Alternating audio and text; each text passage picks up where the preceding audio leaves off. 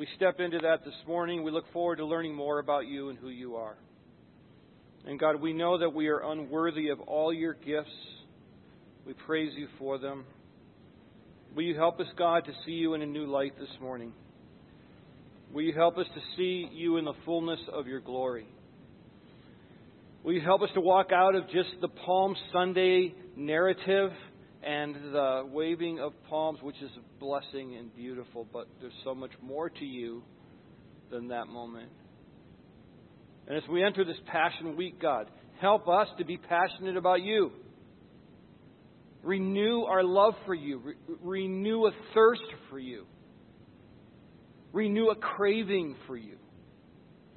Help us to be obsessed with you, so that the other things of our lives fade into the background, because we are so enamored, so in love with you. And that is the work of the Holy Spirit. So we ask for that work this morning. We pray all of this in your name. Amen. It's true that when we sing about the Lordship of Jesus, not everyone, of course, agrees with that.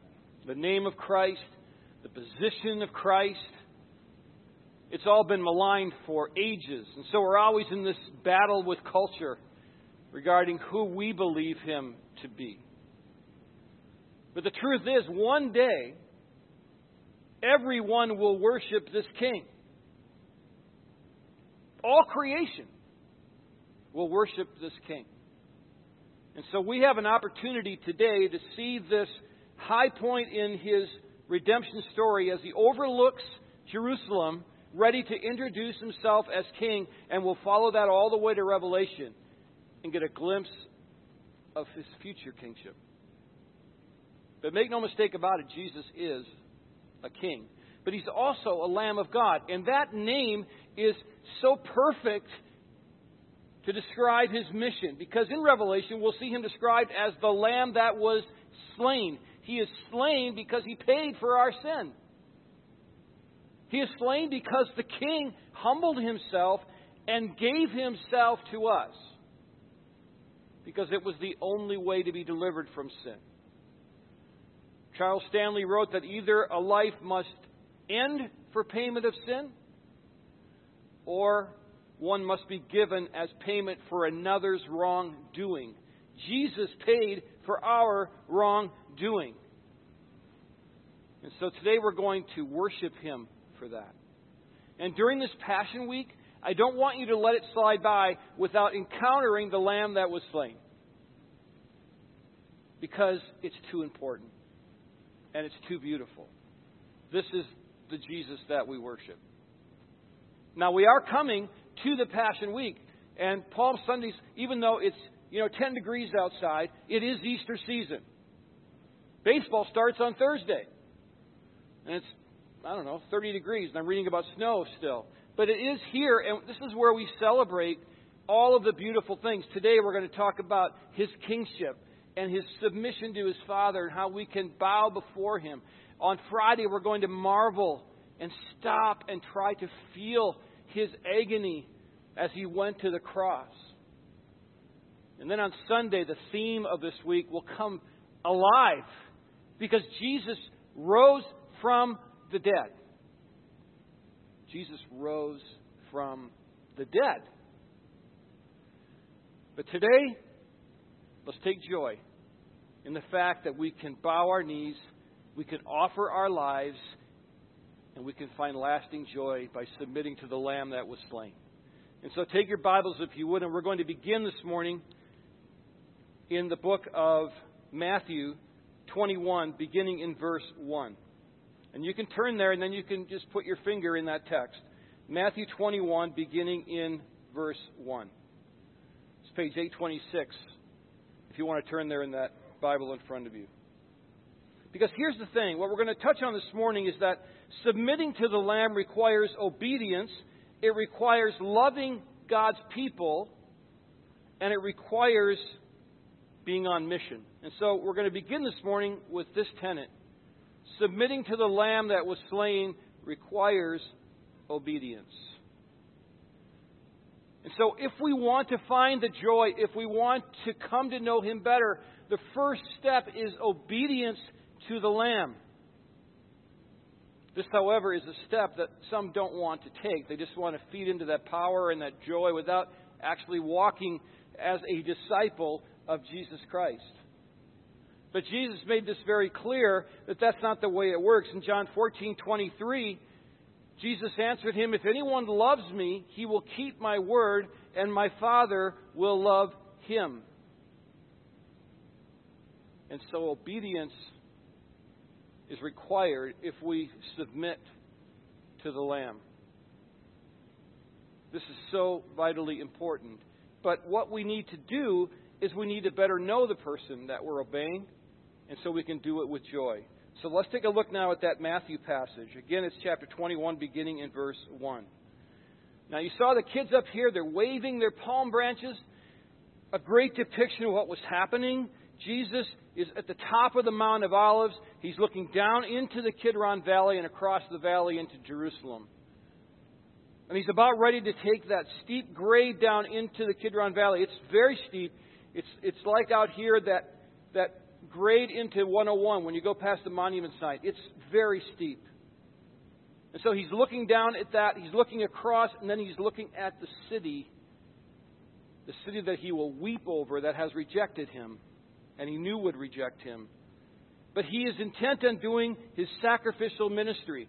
And all of the people are lining the road, and they're laying all of these branches and coats, because that's what they did for a king. And they shouted, "Hosanna in the highest. Blessed be the name of the Lord." And that means, Hosanna at the highest means, come and save us. Help us, Lord. Because they were oppressed. This was an oppressed people. The Romans were there, and they needed to be freed. But that's not why Jesus came. He came to free us from our sin and provide eternal life. So let's begin here in 21, beginning in verse 1. Now when they drew near to Jerusalem and came to Bethpage to the Mount of Olives, then Jesus sent 2 disciples, saying to them, "Go into the village in front of you, and immediately you will find a donkey tied and a colt with her. Untie them and bring them to me. If anyone says anything to you, you shall say, 'The Lord needs them,' and He will send them at once." And so why 2? Well, when Jesus secured a colt, the mother naturally went along. And so he's beginning now his announcement as king. So who are we obeying? We're obeying a king. And this is why we obey. Because the Lamb is a king. And remember when he was talking to Pilate? And Pilate asked him, "Are you a king?" "Yes." This is paraphrased. "Anywhere near here?" Jesus must have been thinking, no, not really. He's the king of a vast domain. And by the very nature of a king, there is authority. Because a king has a kingdom. And subjects in that kingdom obey the king. So why do we obey Jesus? We obey Jesus because Jesus is our king. And so they're coming from Jericho toward Jerusalem now, and it would have been a steep uphill walk, a long way from Jericho. Jericho's now on the west bank, Palestinian controlled, and you come up around these hills and you come toward the city of Jerusalem, and they stopped on the Mount of Olives. And of course, the Mount of Olives has this incredible biblical history and prophecy attached to it. Many believe this is the spot that Jesus will return one day to take us home. But here's Jesus now overlooking the city. And he makes this simple request. "Can you please go get a colt?" And he sends 2 disciples. Doesn't matter which ones they were. But the key words here are, the Lord has need of them. The Lord has need of them. With those words, he announces himself as a king. The Lord has need of them. The King has need of them. Messiah has need of them. This is the announcement. This ride in Jerusalem is about an announcement of kingship. And here are all these people lining the road, and they're waving and they're throwing things in front of Him, and they're thinking, finally, Messiah will be free.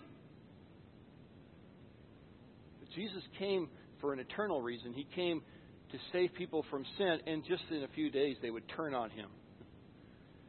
But here He is now fulfilling prophecy in Zechariah. And we see this here in 9:9. Rejoice greatly, O daughter of Zion. That's Israel. Shout aloud, O daughter of Jerusalem. Behold, your king is coming to you. Righteous and having salvation is He.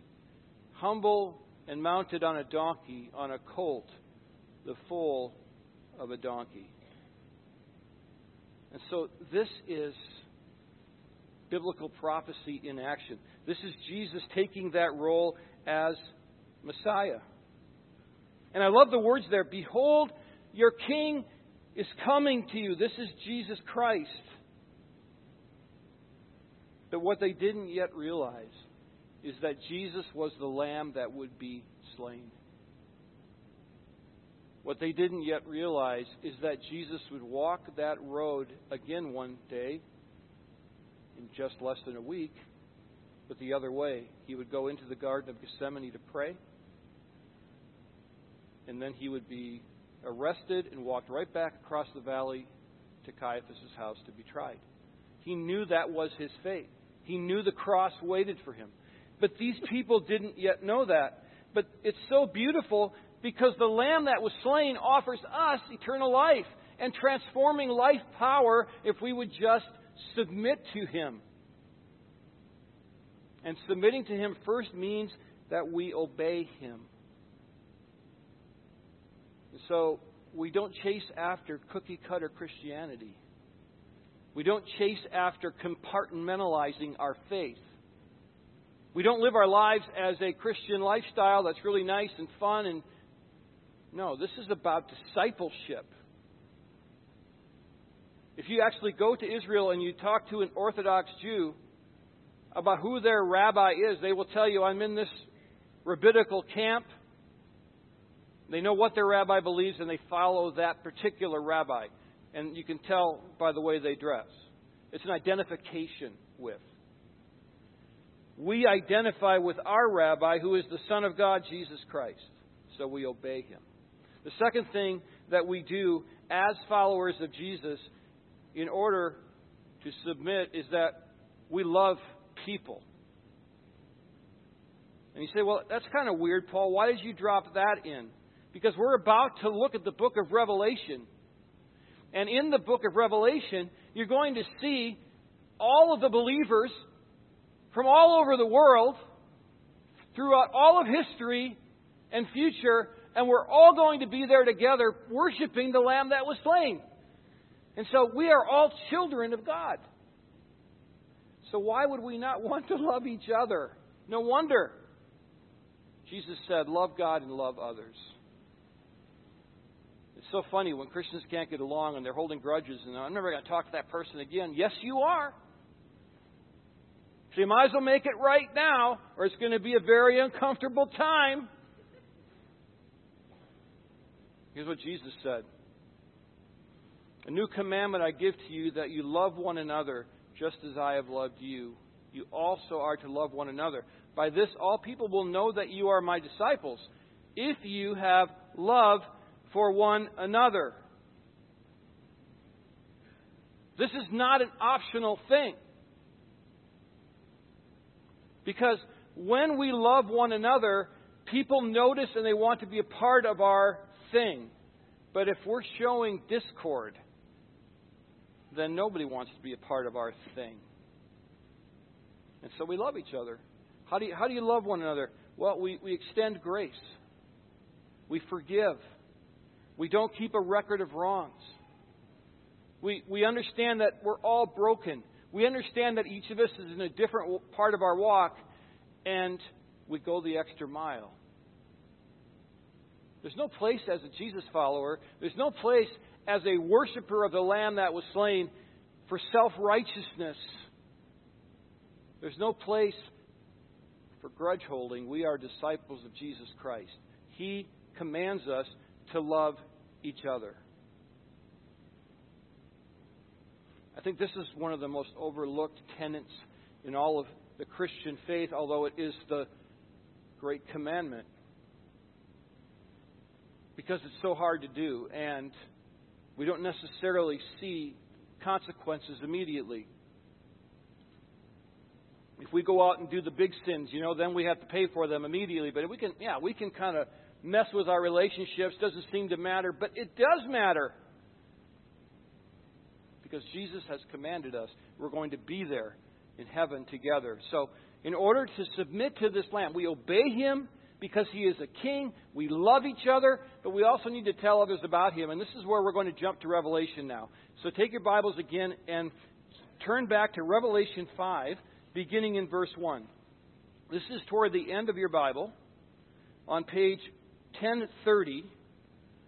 And you can go on the app, of course, again, and the text will be there. Revelation 5, beginning in verse 1. Now, I don't know. I wish we all had like heart monitors on, because I want to see if you have a pulse. Because when you read this text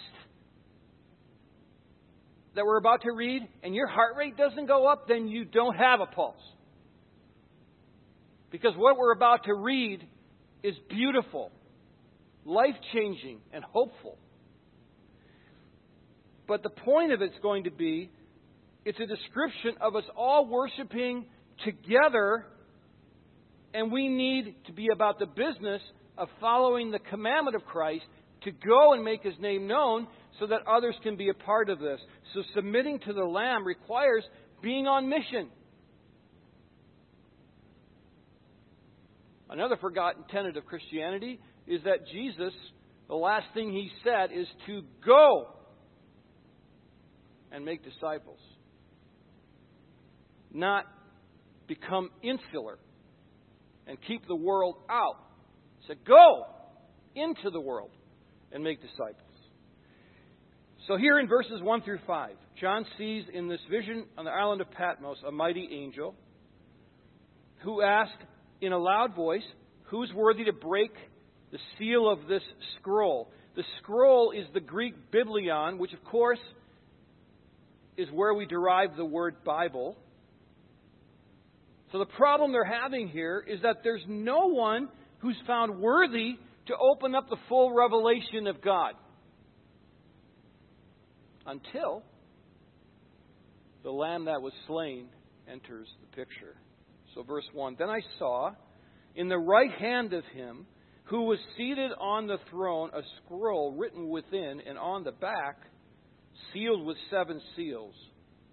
And I saw a mighty angel proclaiming with a loud voice, who is worthy to open the scroll and break its seals? And no one in heaven or on earth or under the earth was able to open the scroll or to look into it. And I began to weep loudly, because no one was found worthy to open the scroll or to look into it. And one of the elders said to me, weep no more. Behold, the Lion of the tribe of Judah, the root of David, has conquered, so that He can open the scroll and its 7 seals. Now, by way of explanation, the elders here, one of the elders likely is representing the church, the overcomers who have their crowns, who are now abiding in the place that God has for them. And one of these elders introduces Jesus to John, and he has the authority to open the revelation of God because He has paid for the sins of mankind. Jesus here is called the Lion of the tribe of Judah. That's a strong early name for Messiah. Jesus is from the line of Judah, which is the national prominent line. It is the kingly line. It is the line through David and Solomon. Jesus indeed is a king. And then the root of David is a title from Isaiah referring to the burgeoning life of Israel as it becomes a new nation. Jesus is its Messiah. Jesus is its King, though He has been rejected. And so we see this incredible picture of Christ. Now, we're not going to read 6 through 8.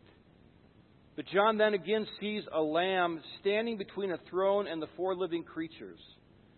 Those are cherubim. Those are angels with power and holiness. The lamb, though it had been slain with 7 horns, eyes, and 7 spirits, reached for the scroll.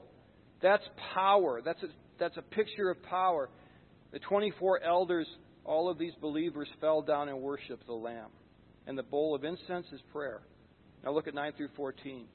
This is where your heart monitor should be working, because what we see is a final, glorious picture of redemption. An amazing future for every one of us because of the Lamb that was slain. Verse 9, and they sang a new song, saying, worthy are you to take the scroll and to open its seals, for you were slain. And by your blood you ransomed people for God from every tribe and language and people and nation. And you have made them a kingdom and priests to our God, and they shall reign on the earth.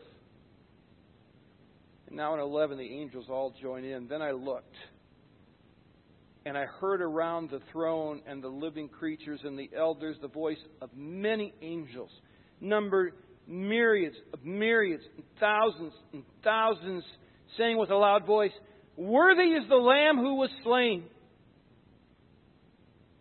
to receive power and wealth and wisdom and might and honor and glory and blessing.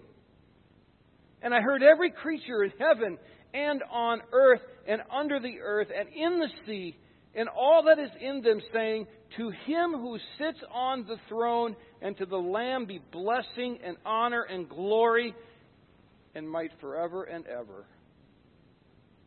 And the 4 living creatures said, amen. And the elders fell down and worshipped.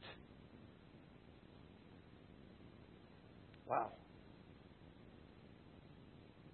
That's the picture of Christ's kingship.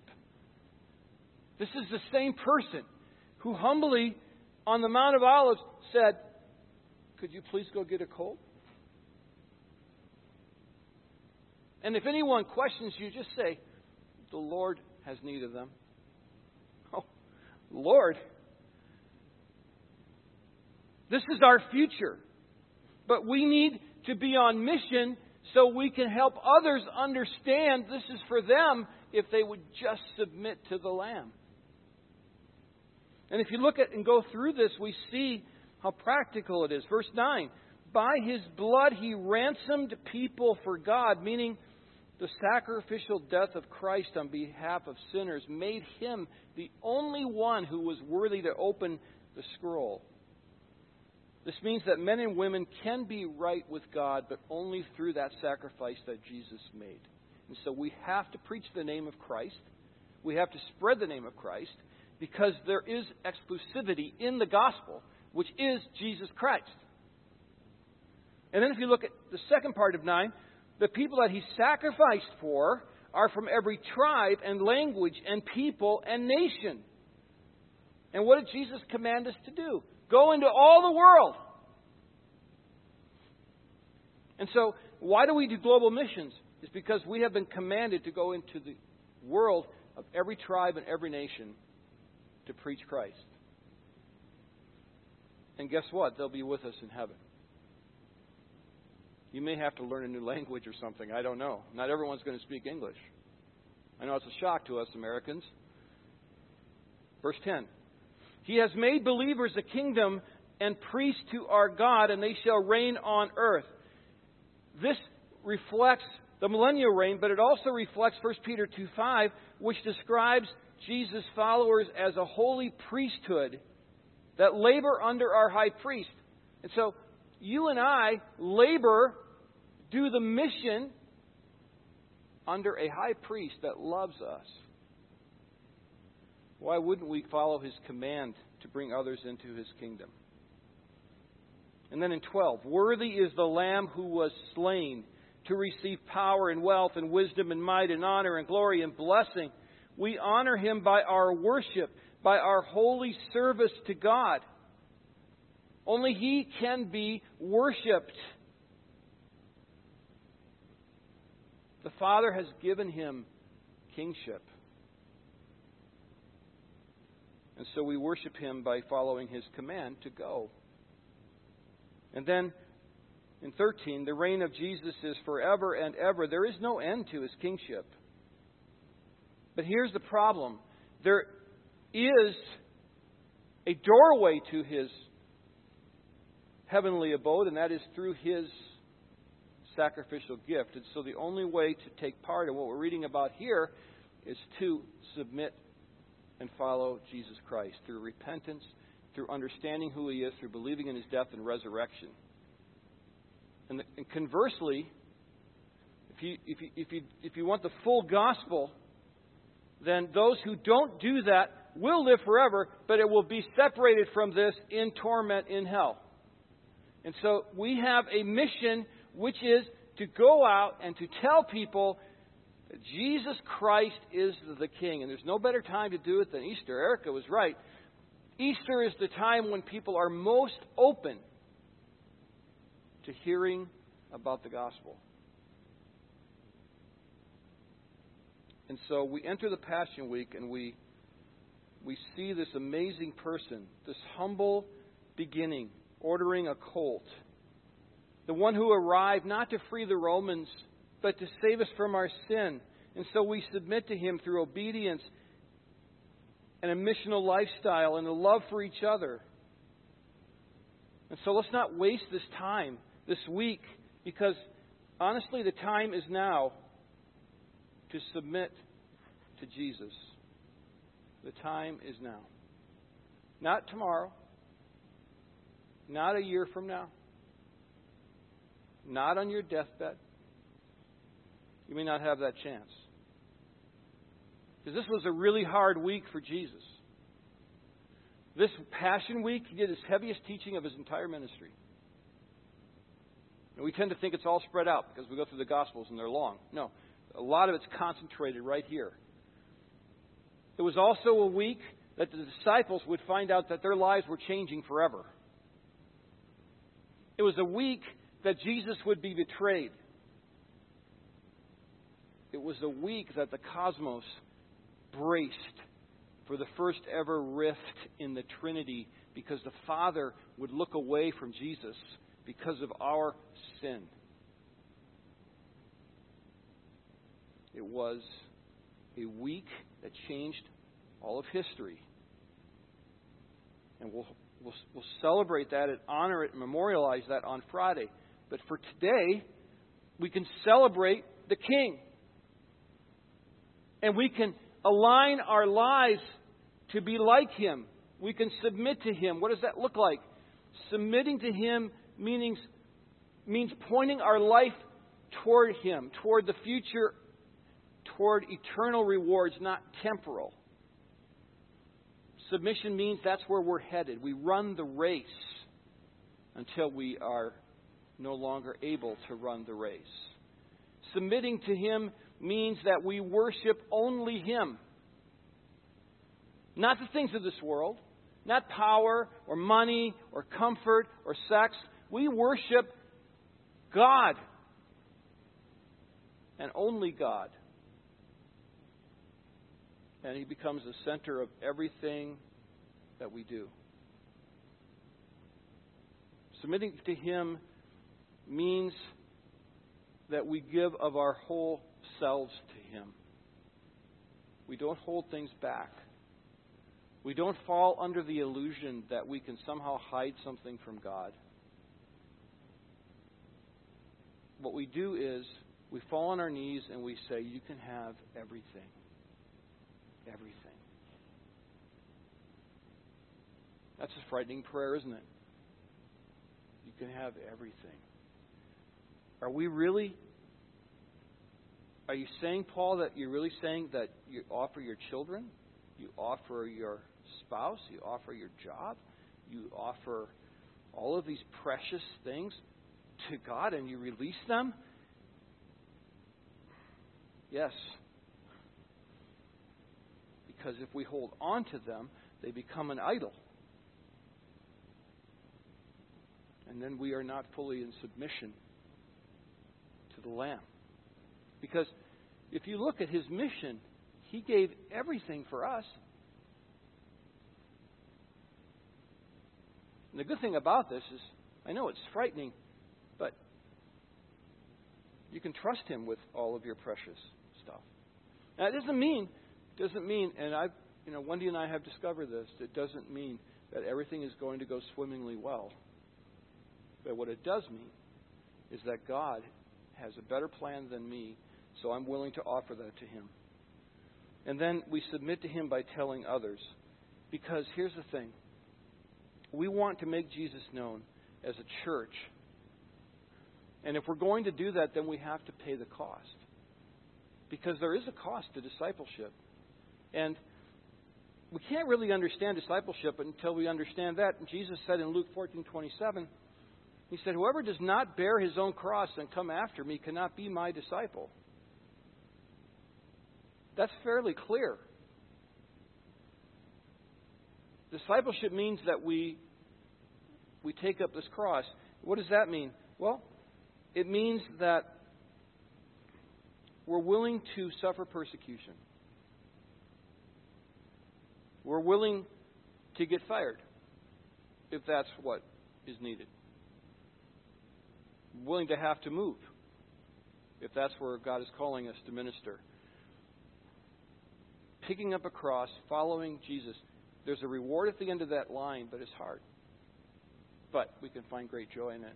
Because, back to Revelation 5, worthy are you to take the scroll and to open its seals, for you were slain.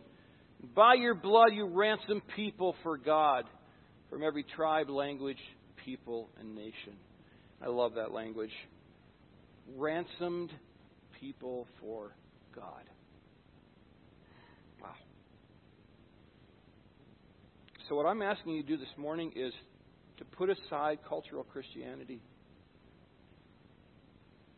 I'm asking you this morning to put aside the fact that you equate following Jesus with a denomination or a style of church.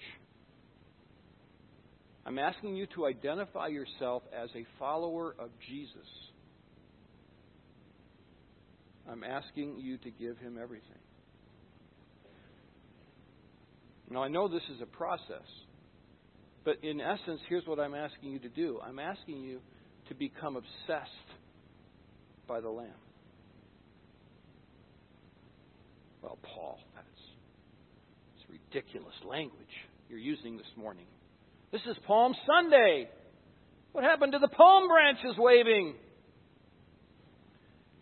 The irony of it is this. If you do all of these hard things, then regardless of how your life plays out, you will find a new source of joy. I'm trying to steer you toward a new source of joy and hope in your life. Because this whole story is about God's grace. It's about the Son that came to save us from our sin. He is much maligned. Nobody understands Him, but we do. He said, I need a donkey. At that moment, He became known as the King, and now He's our King. So let's celebrate His amazing grace. Let's follow Him and completely submit ourselves to the Lamb that was slain. Let's pray. God, we come to You, and we know that we can't do this within ourselves. We can only do this through Your power. And it is a high calling. But God, we so desperately want to do this because we understand You have called us to do this, and we understand this is how we get people saved. This is how we make an impact on our world. This is how we come to the place where we can stand before You and worship You with all of these people around us that in our neighborhoods and workplaces that don't know You yet. This is how we can defeat the incredible pulls of despair in our lives. Because there is this hope of this incredible future. You have ransomed us to God. So thank you for your grace. Help us to celebrate that now in song, and may we freely sing to you, our King. And I pray this in your name. Amen.